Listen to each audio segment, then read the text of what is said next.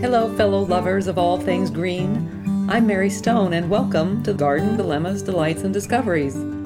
It's not only about gardens, it's about nature's inspirations, about grasping the glories of the world around us, gathering what we learn from Mother Nature, and carrying these lessons into our garden of life. So let's jump in the spirit of learning from each other. We have lots to talk about.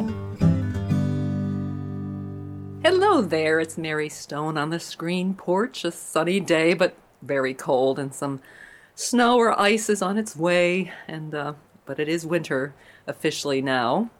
Over the weekend, we adorned our Christmas tree with ornaments from years past, and it was kind of a neat reflection on how, even though time moves forward, there is a continuum of it as we go through our lives, which is the theme of this week's story.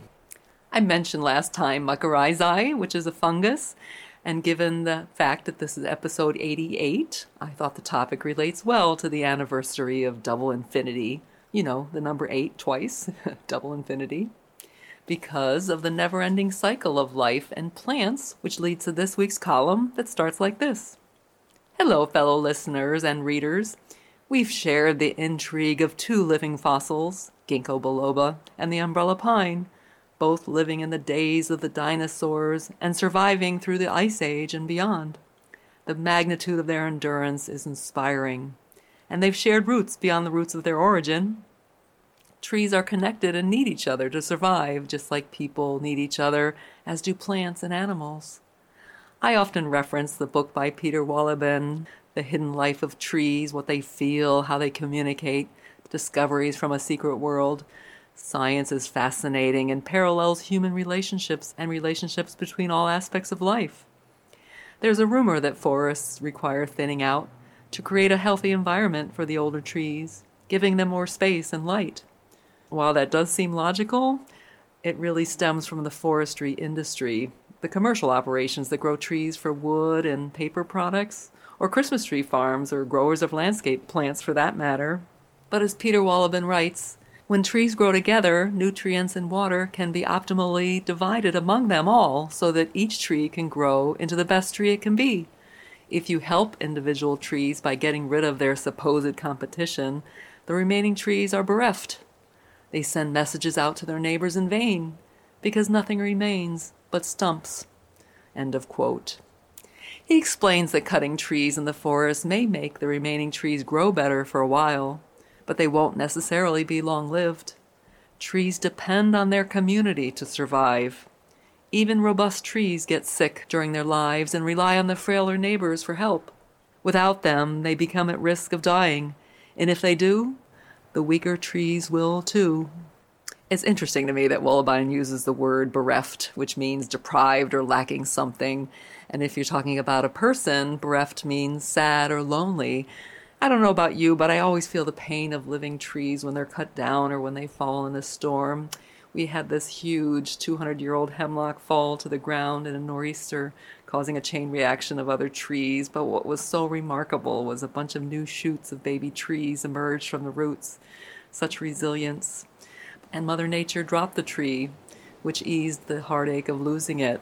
It's part of the rhythm of life, isn't it? And so, by cutting back understory trees, we are harming the health of the forest rather than helping it. Still, like most things, there's more to the story. But what is consistent is how roots communicate underground by fungi. Many kinds, depending on the cultural environment. Mycorrhizae are fungi found naturally in soil, some scientists say for over 1 billion years. Because filaments called hyphae spread 200 times farther than roots, they extract more water and nutrients, especially phosphorus, that transfers to roots. It helps plants increase their resistance to pests and diseases, plus it helps them grow faster, produce more fruit, and overcome the impact of drought and salt stress. In turn, the plants provide the sugar that the mycorrhizae needs. It's such a fascinating synergistic relationship, isn't it? This friendship goes well beyond sharing nutrients, though. Mycorrhizae emits enzymes toxic to organisms like nematodes. More fascinating is that plants that are connected by the fungi share warning signals that help prepare them to defend themselves. So interesting, isn't it?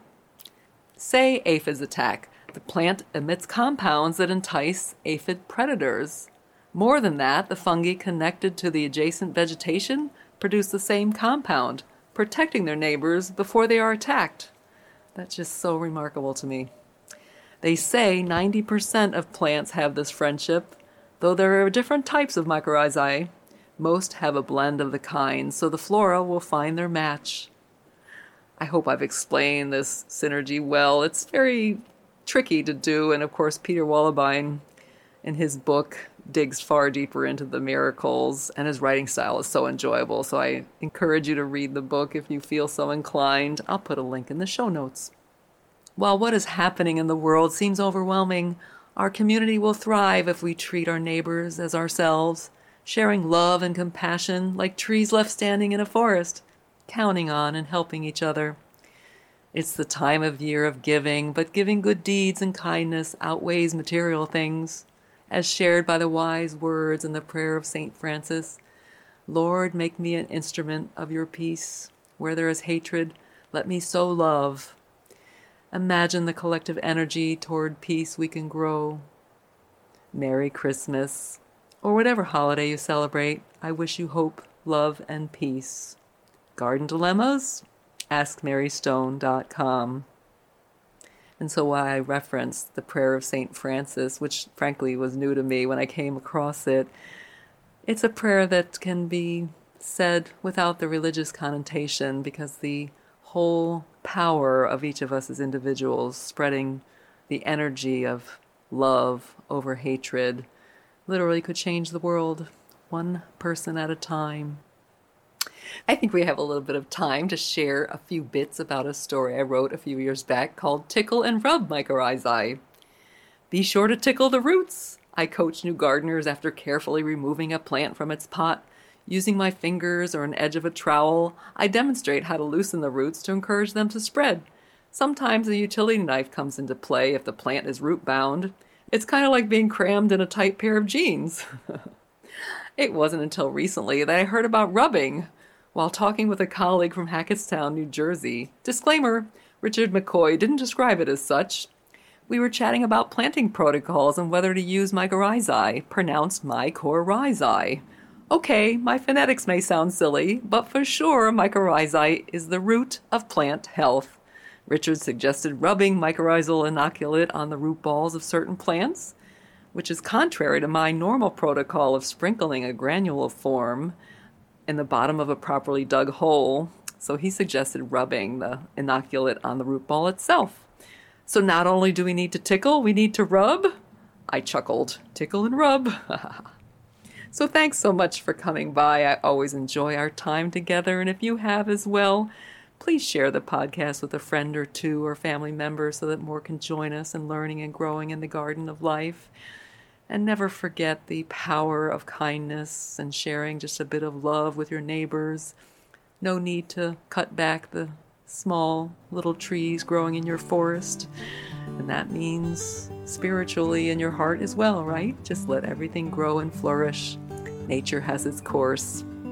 Thanks so much. Have a great day. You can follow Garden Dilemmas on Facebook or online at gardendilemmas.com and on Instagram at #MaryElaineStone. Garden Dilemmas, Delights, and Discoveries is produced by Alex Bartling. Thanks for coming by. I look forward to chatting again from my screen porch. And always remember to embrace the unexpected in this garden of life. Have a great day.